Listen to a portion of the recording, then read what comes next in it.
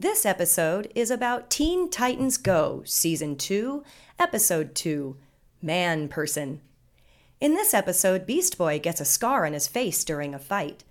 It's okay, Beast Boy. Scars make you tough. I got in an accident and I had to replace my body parts with robot parts, and the accident gave me scars. But the scars made me tough, Cyborg says.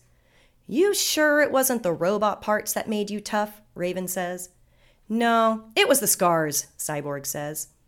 Then the Teen Titans fight an evil villain, and then a building falls on the Titans during the fight, but Cyborg grabs the building before it crushes the Titans. That's the power of my scars, Cyborg says. You sure? Was it your scars that grabbed the building, or your robot parts? Raven says. Cyborg says. Exactly. It was your robot parts. You silly Billy goofball buffoon, Raven says. Then Beast Boy and Cyborg learn that they don't need scars or robot parts to be tough. They can be tough in other ways, like by lifting weights. And that's the end of Teen Titans Go, Season 2, Episode 2.